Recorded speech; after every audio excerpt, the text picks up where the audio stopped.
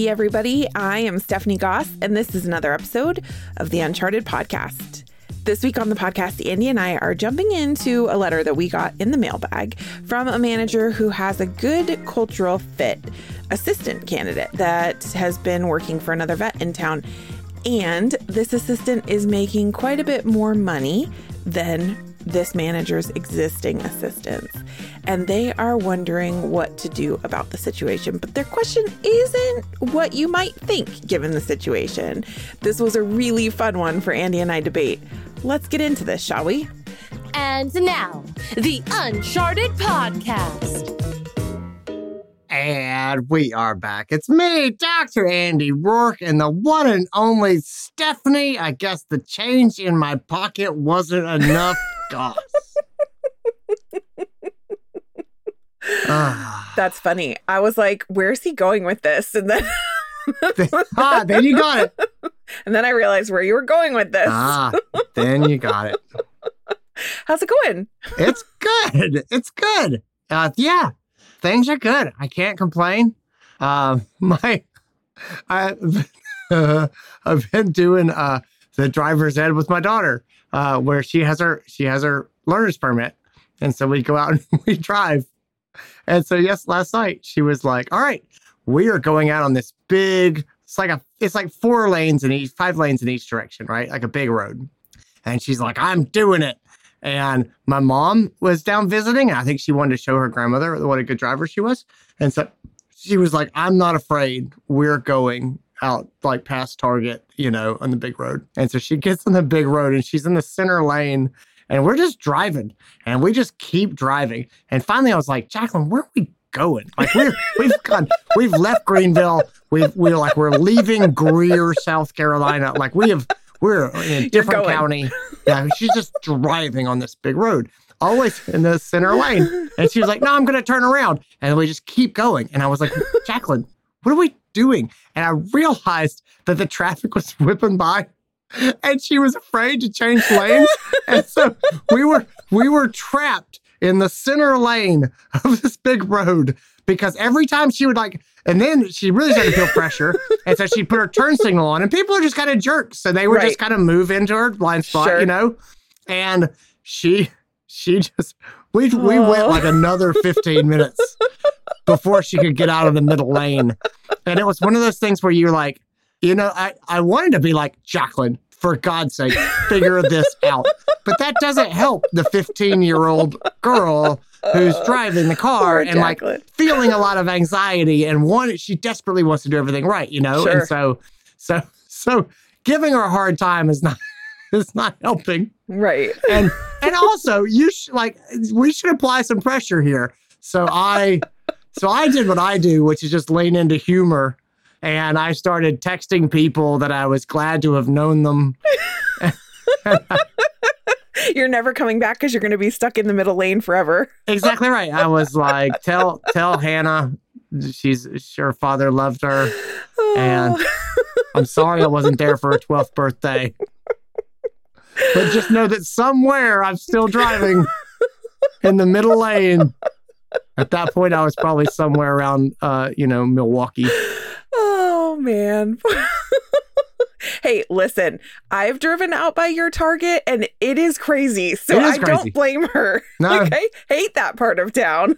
No, it's just the whole thing reminded me of European Vacation with Chevy Chase, so when he's funny. stuck in the roundabout. Yes. I'm like, that was it. Except for the roundabout was just a straight road. That's so funny. I also had, so I had my first driving experience with my kid this last week. Now, she does not have her learner's permit yet. She's 14. So you're just breaking the law. Yes. Okay. But I was on our property. Okay. So. Was it like a lawnmower driving experience? No, she's done that. She's done the golf cart. So we progressed to an actual car. And I had to move the cars around in the driveway. And I was like, "Sissy, do you want to back the one car up and then we'll move the other car and then you can drive it back up the driveway?" And she was very excited. Yeah. This sounds like an idea I would have. Like, this 100% sounds like an Andy Roark idea. My driveway just going to get her to back it down the driveway. What's the big deal? My driveway is not as steep as your driveway, but it is steep and it does have a ditch off to one side. I did not learn my lesson from listening to you talk about Jacqueline. However, there was no falling off the side of she did great. But what I realized is my poor kid is going to be the kid who's literally in a booster seat to drive. Like, she is my grandmother. She is. And she's like, our driveway is steep. And so, it's hard enough when you're short to see over. I am very short. It's hard enough to see over the dashboard when you're short. Going straight uphill when you're short is a significant challenge. She was, and bless her heart, she was just creeping because she's like, I don't want to crash into anything. And I'm like, thank you for not crashing my car, but also, can you step on the gas? Like, it's taking 20 minutes to go up the driveway. But it was that moment of like, I'm not ready for this. Yeah.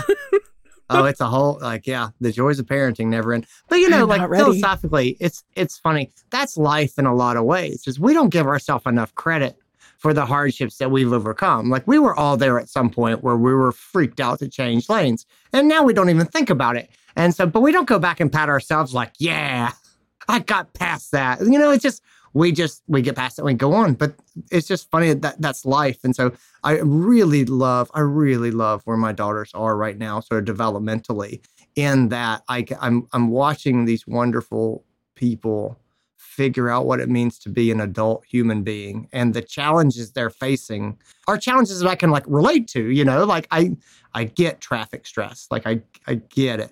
I didn't necessarily get, I can't, find my video I want to watch on YouTube anymore. That was not a part of my childhood that I relate to. But the stuff when they start acting like real adults, I'm getting it. And so, Jacqueline's, I think she's going to do some work for us over the summer at Uncharted, probably doing some website stuff and some data management stuff, which is sort of an interest of her.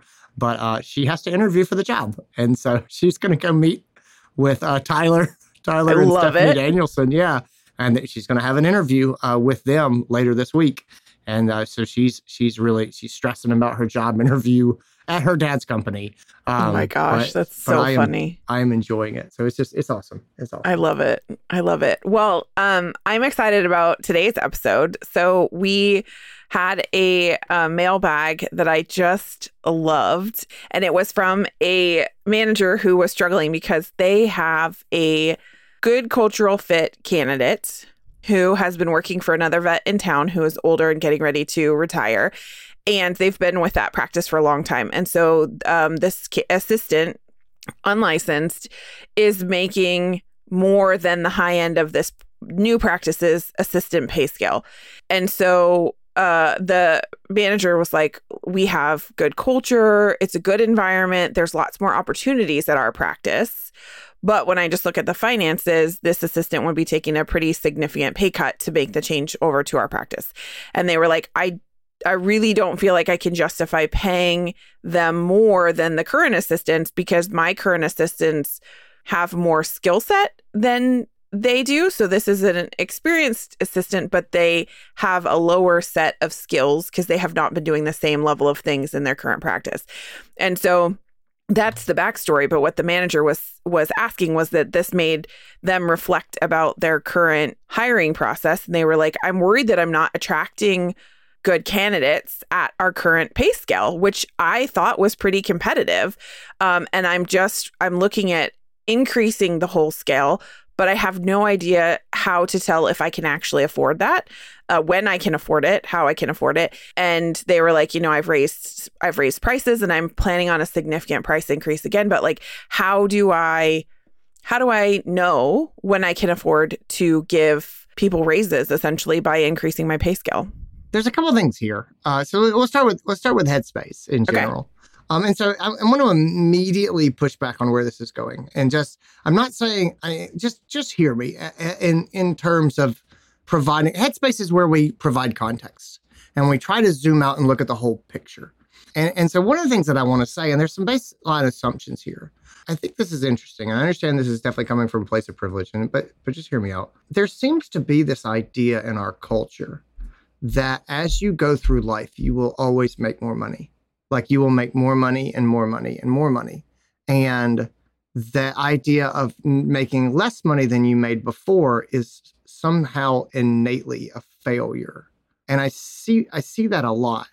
And I kind of look at that idea and I push back on it a bit. Now, I'm not saying, I think this sounds a lot differently when we're talking about people who are not making a living wage or things like that. But I'll give you an example. I saw there was this consultant in our industry, he's in vet medicine, and he does a bunch of positive psychology and stuff like that. And he's not associated with Uncharted anyway. But his business was growing and he wanted to hire another consultant. And he said, I'm looking for a young consultant someone who doesn't have experience, and I would train them and help them, and they would work with me. And this is a position that we would like to grow. And he could pay the person something like $60,000, right? And then I saw discussion of this in some of the manager groups and stuff in Facebook, and they were like, this is offensive that he would offer this job, because we make so much more now doing what we're doing, managing this hospital. It would be a massive pay cut to go and do this. And some people were really upset that this job offer existed. And to me, I just sat and looked at it. And again, this idea that you have to move upward in pay in your life continuously, I don't think that that's true. And I think it's possible that this person who wants to hire and grow a young consultant and says, this is what I can pay. I don't know that it's about worth, or, someone says, oh, you're not worth that or anything. It's just a simple matter of, this is the opportunity that we have and this is what it pays. And, you have to factor that into your decision of, do you want to do this work or not? And I would tell you, as someone who owns his own business, let me tell you, I have not made more money every year. Like, that has not happened. There's good years and there's less good years. You know what I mean? And I could tell you the first year that I stepped back from being full-time in practice to try to do some of my own weird writing and speaking things, my pay went down. And that's not failure. That's just me saying, I'm not being a full-time doctor anymore. I'm being a part-time doctor, and I'm doing these other things. And that job just doesn't pay as much as the other job. And again, so there's not anything right or wrong about it. And I hope people aren't hearing this the wrong way. My whole point in this is just, if this person is a great fit and they think that they would be a great fit and you have a really good opportunity for them, they don't necessarily have to make the same money that they made in their last job, in my mind, to come there. I will tell you, I have worked at a couple of places that I would take big pay cuts to work at because their culture was great, and I would say, yeah, I get it. And again, all this is based on, I had my needs met, my wife works full time, like, I get it. That's not everybody. But the idea, this is part of pay scales.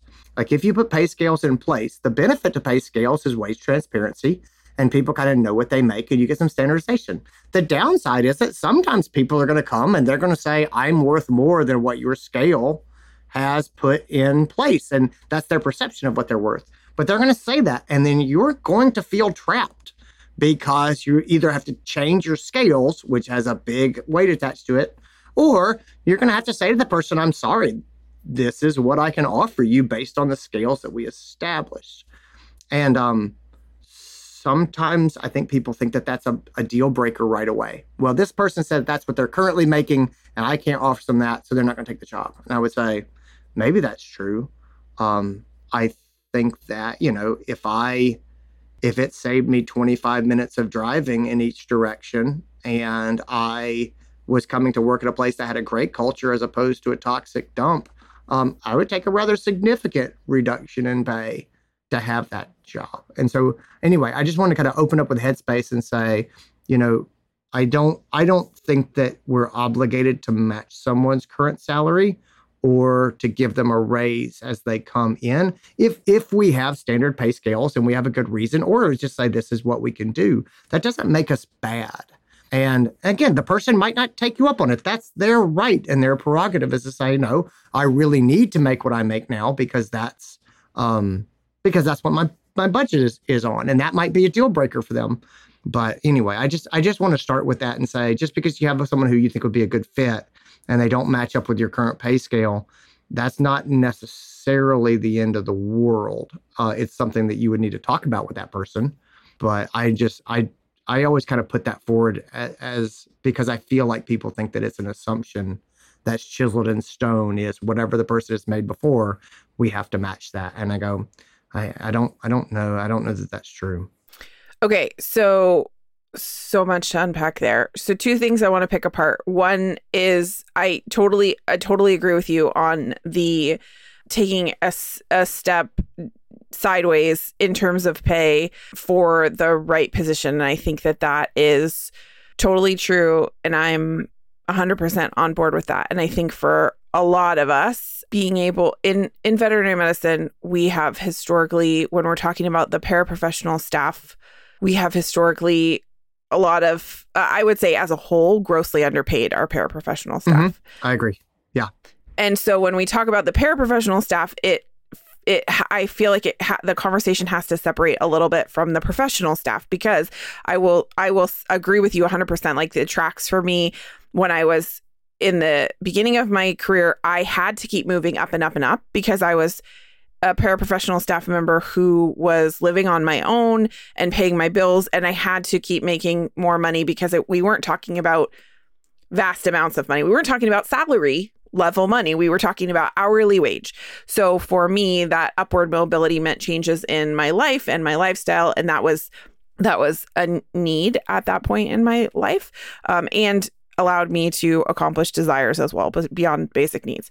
And when we talk about the professional staff, I absolutely agree with you and think that I was really happy when I got to the point in my career where I could have the choice to make a move sideways when it came to pay. And my last 2 jobs, actually, I have taken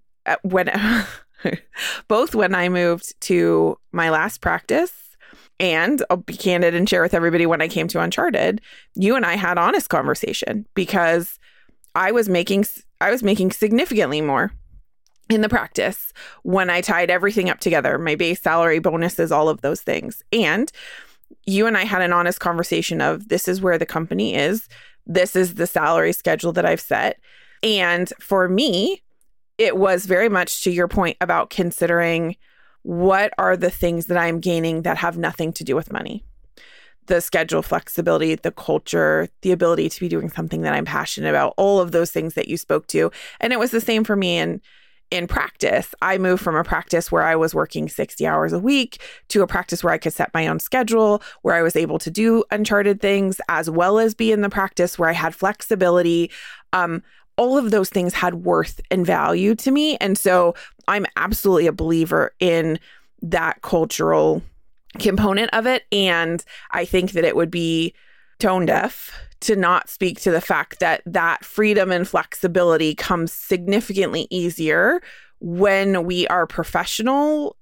And I mean, like, high salary level professionals, the difference between that and paraprofessional staff that is hourly pay wages, because I think that piece of the conversation, to your point, is important. And people have the right to say, no, this is a thing this is a need. Like, I need to make this amount because my budget is set off this. And professionals have that right as well, right? Like, I could say, as a new vet, that's the conversation that we have a lot of times when it comes to recruiting, is like, look, if a new grad tells me that they're not going to take less than $150,000 as a base salary, great, more power to you. If that's what you need, you go. I can't give you that, to your point, right? Like, that may be something that my practice can't do. And I think that when it comes to the wage scales, I love that they're asking this question, because I think that the whole point of the pay scales is to have that transparency that you were talking about, and to set some equity across the team. And the way that this manager is asking the question, they're talking about it being a good fit, right? And taking the pay cut. And they're talking about the fact that, at least they're looking at the fact that they have assistants now who have higher skills and more training, and therefore should be making at the high end of their pay scale, right? And this is how we got to where we are in veterinary medicine, because for years and years and years, we, as untrained business professionals, managers and practice owners gave into, well, this person feels like they're a good fit and they're telling me that they make more money, so therefore I must pay them more to get them on the team and get them in the door. And this is what created the inequity in our industry when it comes to pay. And so I'm so proud of this writer who was just like, dude, I've already got the pay scales, and they're asking great questions. And I think that a lot of us are not even there. And so I love that you opened with that point that if you don't have pay scales, starting with just the thought process that it shouldn't always mean that we increase and increase and increase, I think is so great. And I love that. Well, I appreciate you saying that. I agree with everything. I agree with everything you said. Yeah, I wanted to hit that point on pay scales, is to say that's the downside of pay scales, is there will be some person and you're like, God, they're perfect, but they want more than our pay scale. And then they're not perfect. Then it's not and also it's not a pay scale. If you have a pay scale and you break it to get somebody, that's kind of that is unethical. You've told everyone this is what the deal is, and then you've kind of gone and made a deal that doesn't adhere to those guidelines with somebody else. That's not fair. And so anyway, but I wanted to put that out just to say, I felt like, and I don't know that our writer meant this, but I have seen this very simplistic logic of, we have a pay scale. There's someone else who's come to interview. They were getting paid more than our pay scale, which means our pay scale must be raised across the board to match what this other person was receiving. And two things I want to point out to that is just to say, and again, I know most everyone who listens is going to immediately know this or pick up on it. Just remember, salary and total compensation are not the same thing. And if someone comes to you and goes, I made this amount of money, and they're like, great, did you get a CE budget? Nope. Did you get vacation? Nope. Did you get, did you have a 401k? Did you get any sort of retirement matching? Did you get health insurance? Any of that? Like, nope. Well, then you're comparing apples and oranges to say this is the salary. And so anyway, just remember to think in terms of total compensation for sure. And then the other thing is there are some simple things like geography, where this person lives in this person was working in downtown San Diego, and now I live an hour and a half outside of San Diego. And you're not going to make what you made in downtown San Diego because we can't charge what that clinic in downtown San Diego charged. Those are some basic realities that most people would sort of understand, but also I just want to put them out and go, just remember that as we start to talk about this, those numbers, I think everybody should hold those numbers loosely. And at the same time, let me just say that sometimes there is this painful thing where someone says, I want this job. And you say, I want you to have this job. And they say, I really do need to make this amount of money to make this work for me. And you say, I can't give you that amount of money.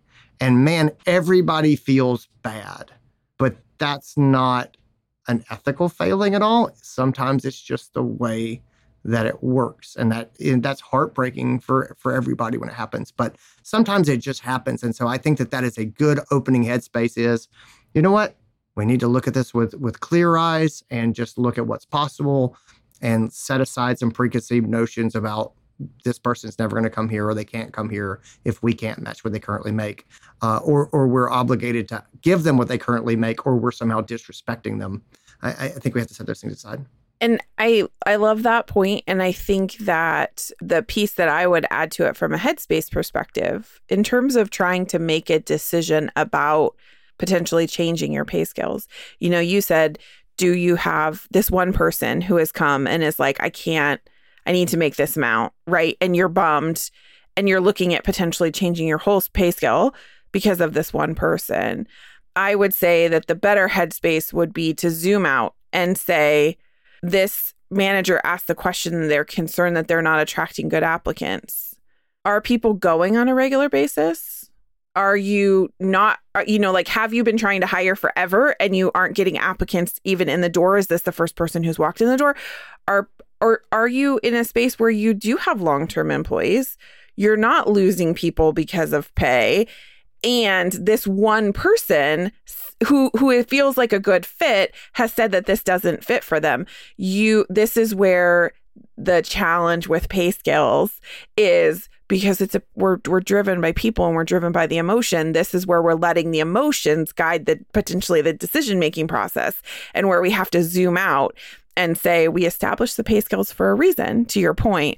And is there actually a motivation to change the pay scale? Or are we being swayed by the emotion of the situation because we like this person and we want to hire them? Yeah, I love that. I think if you're going to have pay scales, there's a couple things you have to own. And one of them is you should not fall in love with the idea of the new employee. And like, if you have scales and you're like, this is what I'm bound to, this person comes in, they're a great fit. It is easy to fall head over heels and say, yes, this is the person for us. We've been waiting for this.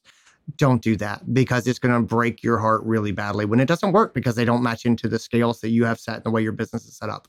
And like, that's going to hurt. The other thing is, you can't take this personally, which means if this person says, I'm sorry, I can't come here because my needs are not going to be met, you can't. That's not a judgment on you as a person. It's not a judgment of your business. It's like, you have pay scales and you set them up this way, and this is what you're able to do. You can't take it personally. And I think I see both those things all the time. People fall in love with the hire that they're hoping to make, and it breaks their heart when it doesn't happen. And when the person says, I'm sorry, I can't do it for that, they take it personally. And they're like, God, my business is a failure. No one wants to work here. I'm the worst. This practice is terrible.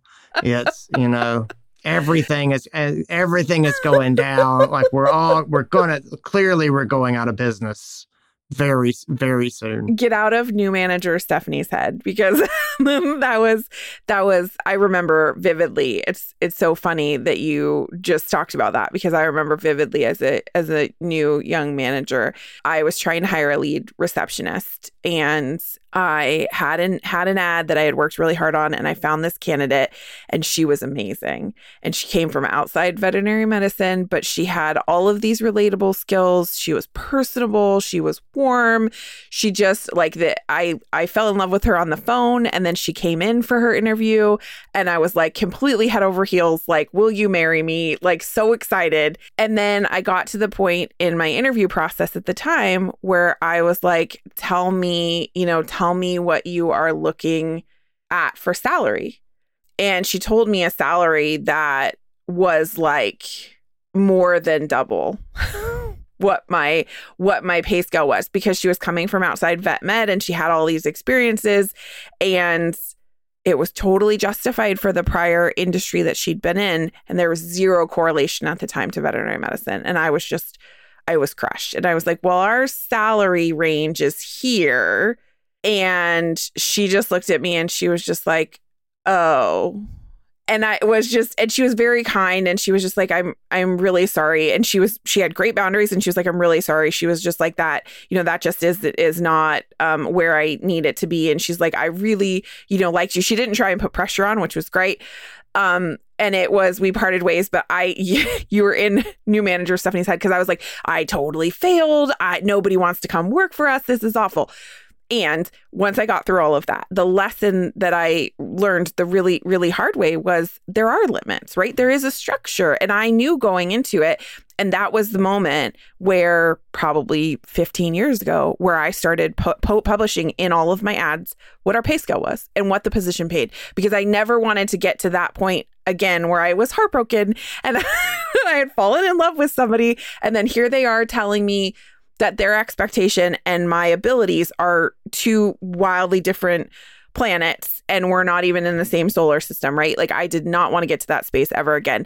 And so, that's kind of an action step thing for me when it comes to hiring. But like, it seems so simple, but it's amazing to me how many of us do it to ourselves over and over and over again, where we have this plan and we don't put it out there. And so I think that's really important, both the not falling in love with it, but also putting up those boundaries and sticking to them. And this would be a case where I think our writer said, we have a pay scale. We have a pay scale for a reason.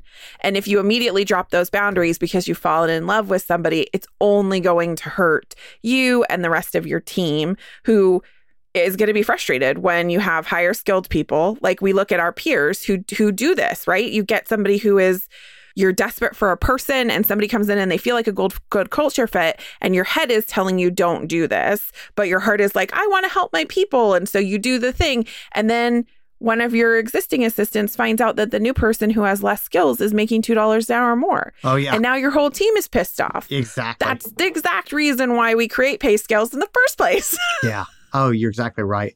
And I'll tell you this, the other emotional part of it too in Headspace for me very much is like offering someone a job is putting yourself out there for judgment. Like asking someone on a date, kind of. You know what I mean? Where you're like, hey, I don't know if you'd be interested in this. I think you're kind of great, and like you're like, Andy, that's ridiculous. Because one of them is clearly you putting yourself out there. And the other one is just this company that you work for. And I'm like, I don't know. At least maybe it's just because I own the company that I work for. But it's, you know what I mean? Sure. It is, there's a lot of identity tied up in that of like, I work so hard in a leadership role, and I think most managers feel this way. And a good manager feels pride in the place that they work, and they should because they should be a big part of it, And so you do feel pride. And so when you're saying, "Hey, this is what I can do for you, and we'd like to have you here," there definitely is some fear of rejection there, where someone goes, "No, I can't. No way," like, "Oh, I'm doing so much better at this other place." You go, "Oh, maybe my practice is not as attractive as I thought, or maybe we're not doing as good a job as I thought." And I think a lot of people feel that pain a lot. And so anyway, I think for me, all of this kind of comes back around to that headspace of like, try not to fall in love with the idea, try not to take it personally. This is a relationship, and it's kind of got to work for everybody. And so let's just start with that and kind of shake it out, because I think as soon as we buy into the idea of salaries can never go down. People will never, ever take less money than what they had before, regardless of extenuating circumstances. And if they don't take the job, it's because you are not worthy. I think those are emotions that people actually have, even though they sound ridiculous when you say them out loud. I think you have to set those things aside. That's kind of my big thing. I think the last part of Headspace that I would say is it seems like there's a number of questions bundled together here. And whenever I have a bunch of questions bundled together, it always feels like the Gordian knot, meaning, it's the magical untieable knot. And I'm like, I can't figure this out. And the truth is, usually what happens when I'm having feelings like this, I'm having questions like this, one of the healthiest things from a Headspace standpoint I can do is sit down and say, what are the questions that I need answered in order to move forward? And that's the mental process that I use. And so it's okay. So just sort of stepping back, what are the action steps? Well, actually, you know what? I'm going to put a pause here and say, how do I untangle this? How do we break this down into the action steps or into the questions that we need to get figured out? Let's take a break, and then we'll come back and we'll do those as action steps. Okay, sounds good. Hey friends, I just wanted to talk for a quick second about the maths with you all, because I've been thinking a lot about the workshops, and normally here's where we tell you what's coming up. And we've got some great stuff happening. So you're going to want to head to unchartedvet.com/events and check out the upcoming calendar. But I want to talk about maths because if you are not already an Uncharted member, you can attend any one of our workshops and pay $99 a piece. Most of them are just $99. You can do it as a one-off. Great and fine. However, that adds up really quick. And if you do the monthly workshop with us, and I've seen some of you there as repeat customers, which is amazing, but you could spend almost $1,200 over the course of the year doing workshops with us, or you could pay $6.99 and get a 12-month membership, which means you get all of the workshops that we do at no extra charge. You also get access to our amazing conversation in the community, our community members, and all of our community resources. And it is hopping over there. We've got conversation 24/7. We have got activities. We've got book club. We're writing our handbooks together in Handbook Helper group this year. We are talking about development and leadership growth, doing our development pathway this year. We are doing hallway conversations where we're talking about topics. These are sessions that are community-led, community-driven. It is topics about things that are going on in your practice that you want to talk about with your peers. All of that is happening, and it's all included for your $6.99 membership. So, simple math. Do you pay almost $1,200 for the year? Or do you pay $6.99? If you're not currently a member, you should head over to the website and use this argument to convince your boss, hey boss, I need to be a part of this amazing community because Stephanie told me so, and because she's telling you that you will save money. Hopefully that works.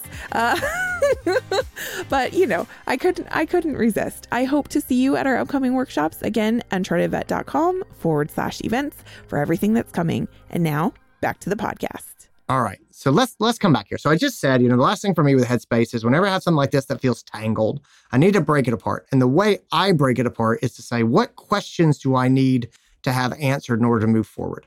And so the questions here are, what is my current scale really? Which means do not get drawn into the dollar for dollar salary comparison.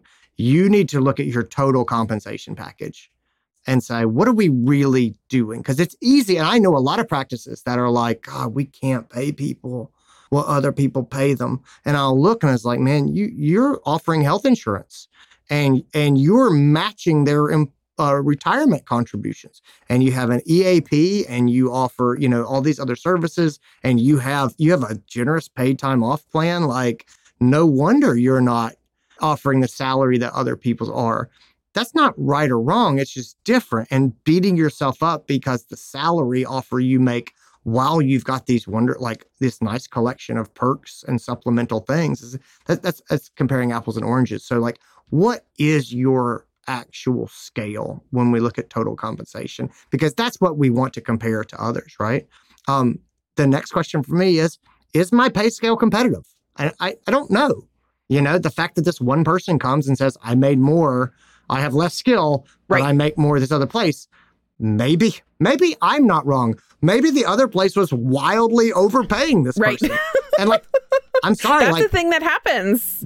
There's a 50% chance that, if you go, I'm low or she's high, or they're both a little bit true. I don't know. And so is my pay scale actually competitive? If my pay scale is not competitive, can I afford to change it right now? And if it's not competitive and I can't afford to change it right now, how can I change it going forward?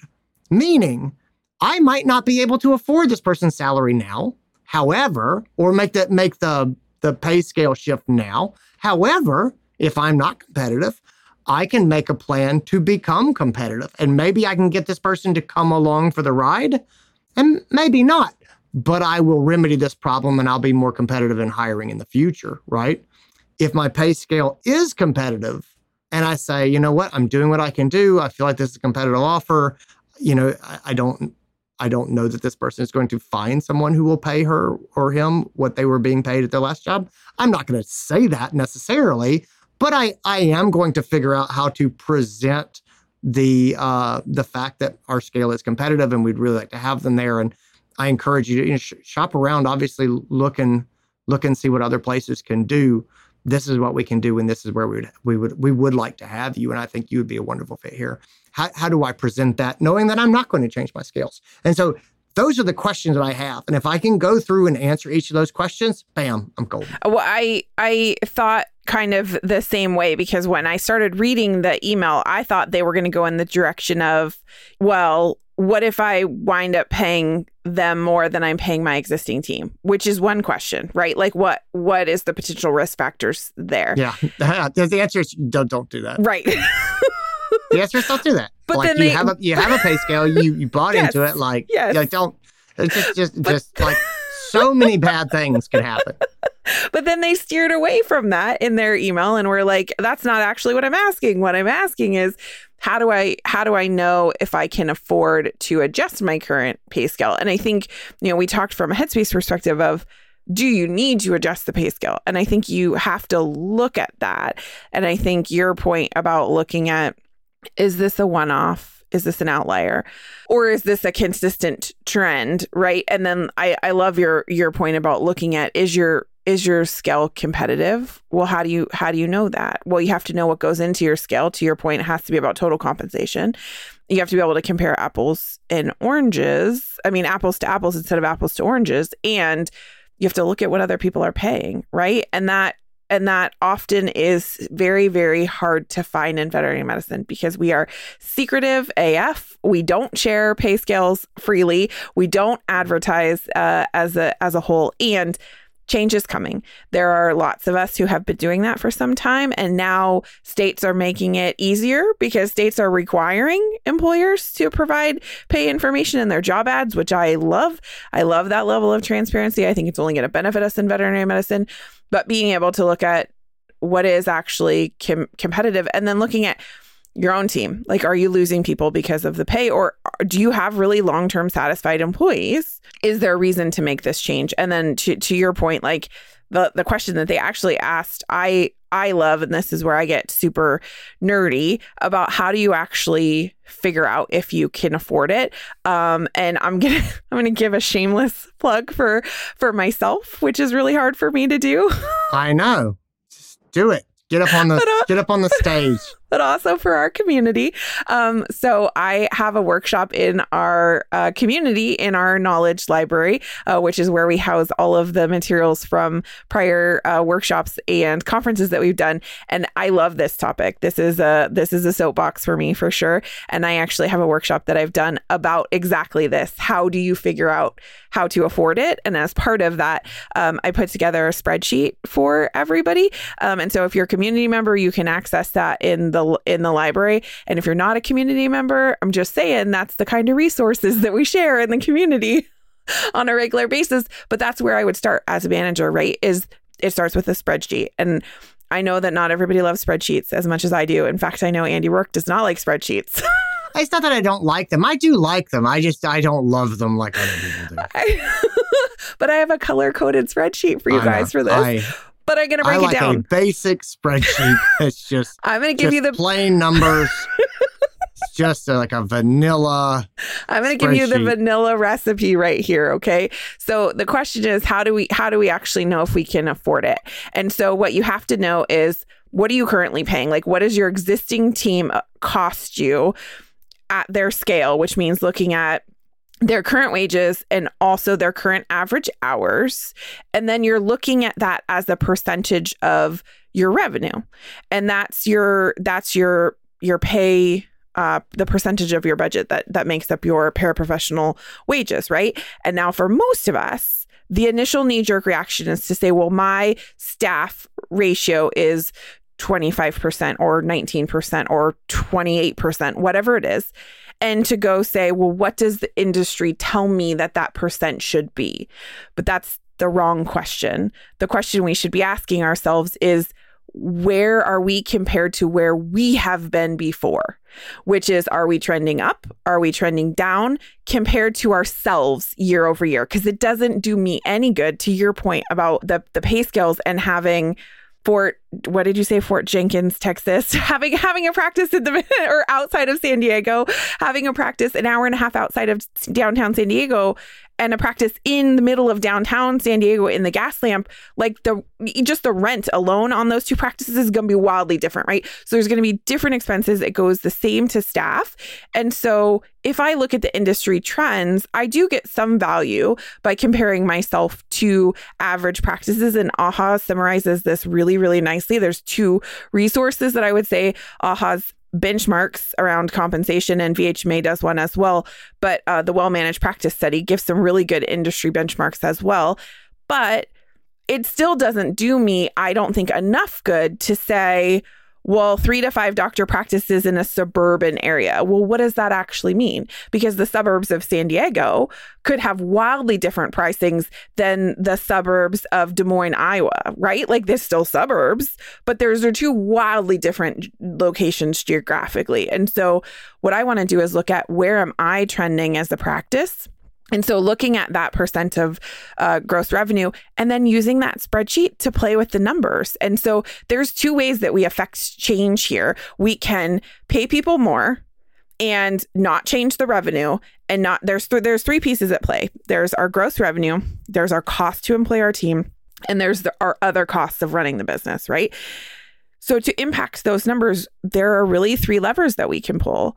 We can increase our revenue, which would decrease the other 2 percentages, because when we make more money and the costs stay the same, the percent goes down.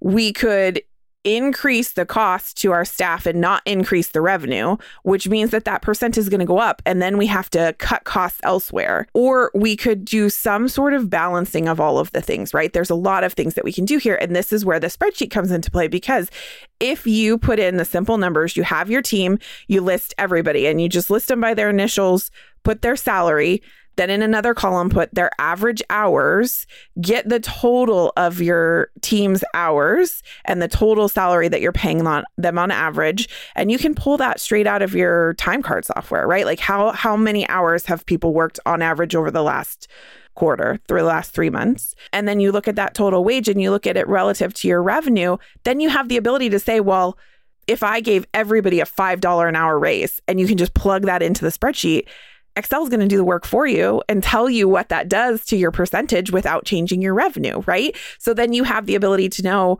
well, can I afford to do this without making any changes? Yes or no. It becomes very black and white. You also have the ability to say, oh God, that number looks really, really high. Like if I give everybody $5 an hour raises, like I have to generate, that's like I don't know, I'm just going to pick a number out of thin air. That's $40,000. Well, that's a big, scary number to a lot of us who own businesses, right? $40,000 is not chump change. So then I have the ability to go in there and play with it and say, well, if I cut some costs in other areas, what does that do to the percent? If I increase my revenue, if I make $10,000 more in that same quarter, how much does that suppress the percent? It gives you the ability to play with those numbers. And that is by far the best way that I have ever found to do. You have to run projections, and it has to do with the math, and not everybody loves math, but this is where you have to play and figure out, how can I afford it? And most of us are afraid of this because we don't have the training. We don't have the knowledge. I didn't know how to do any of this until I got training, and until I took until I took business math class at the community college. I had no idea how to do any of this. And it made my life so much easier once I figured out how to do it. And I will tell you that I think that's where we got to in veterinary medicine, is because a lot of us are either afraid of it, don't know how, or a combination. And so we make those emotional decisions. Instead, we've fallen in love with the idea, or we're like, this is a good cultural fit, or my team is working so hard and we just need another person. Like we make that gut emotional decision to say, I'm sacrificing for the greater good. My team needs another body, so I'm going to pay this person $2 more than everybody else because it's going to make them happy. Well, guess what? In the long run, it won't, because someone will find out that the new person is making $2 an hour more than them, and it will cause havoc in your staff. That's why we set up pay scales in the first place. And so I think that that's where we make the emotional decision, because we don't know how to do that math. And that's a huge part of what made me so excited when we got this email, because I was like, oh my gosh, this is a huge soapbox, and I want to nerd for a minute, even though Andy's just going to sit there and give me the stare. Like, really, you're going to talk about spreadsheets? This is as much spreadsheet time, airtime, as we've ever given an episode. Like, there's never been this much airtime devoted to a spreadsheet. I'm just saying. No, it's good. It's good. It's just, like... Andy's like, if you didn't understand any of what Stephanie just said in the last 5 minutes, you can go check out the financial workshops that her and Jen Galvin have done. There you go. We have financial workshops that cover exactly this. If you're like, oh, tell me more, my heart purrs. If you're just like, I want more of this specific spreadsheet focus, then we got you covered. We totally got you covered. We do. We've got T-shirts. You do have a T-shirt that says something like, I have a spreadsheet for this, don't you? I do. I do. It was given to me by one of our community members who knows my love of spreadsheets. So speaking of our community members, I getting this back on the rails here. I was talking to one of our community members recently, and he was talking about at his practice. They did some surveying of their staff, which I always think is great. And they're like, what are the stresses of our staff? It was a burnout type survey. Uh-huh. And they were actually really surprised to come to understand that their staff was feeling a lot of financial strain. They live in a major metropolitan area, And they didn't recognize how difficult it was for a lot of their staff to live in this area, getting paid what they were paying. And of course, they felt like they were doing a good job of trying to compensate their people. I think it's hard to get your head around what it really costs to live in a major urban area today. And so anyway, but they saw that. And when they saw that, they said, this is not okay. We want to fix this. And so they actually decided they were going to raise their prices and give 100% of that raise to the staff.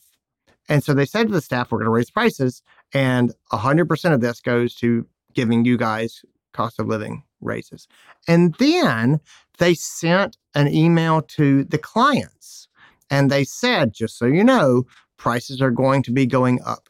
And here's why they're going to be going up.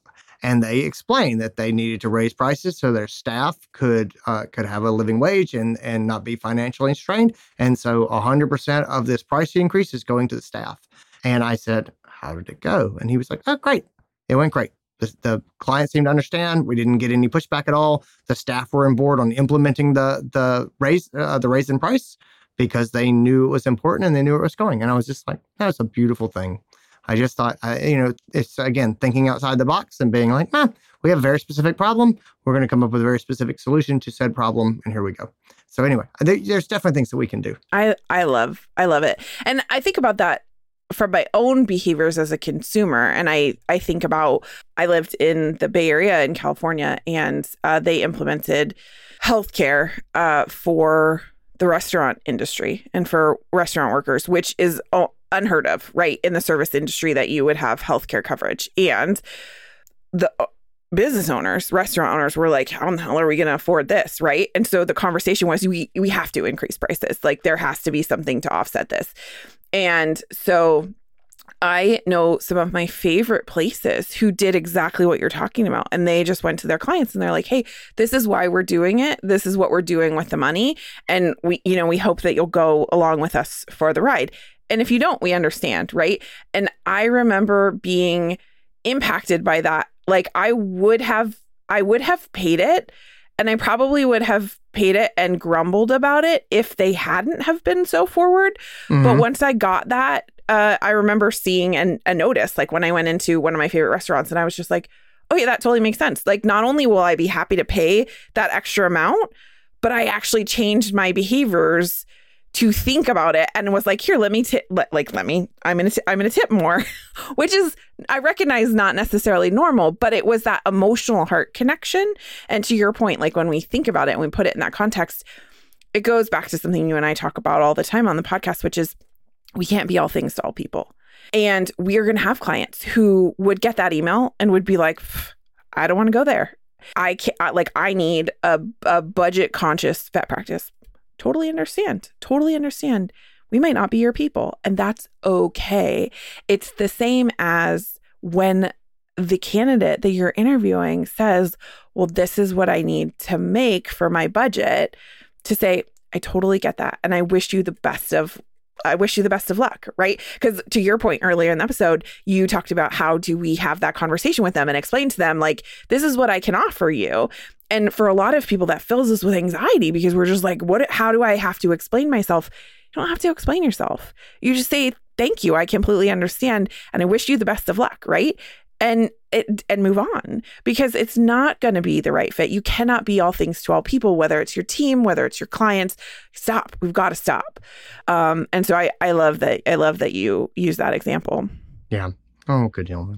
All right. Well, that's what I got, my friend. I don't think I have anything else. Okay. I love this. Thank you for letting me talk about spreadsheets. Oh, my pleasure. I'm so glad we got to do this. You're not, but thank you for lying anyways. Take care, everybody. See you, everybody. Well, gang, that's a wrap on another episode of the podcast. And as always, this was so fun to dive into the mailbag and answer this question. And I would really love to see more things like this come through the mailbag.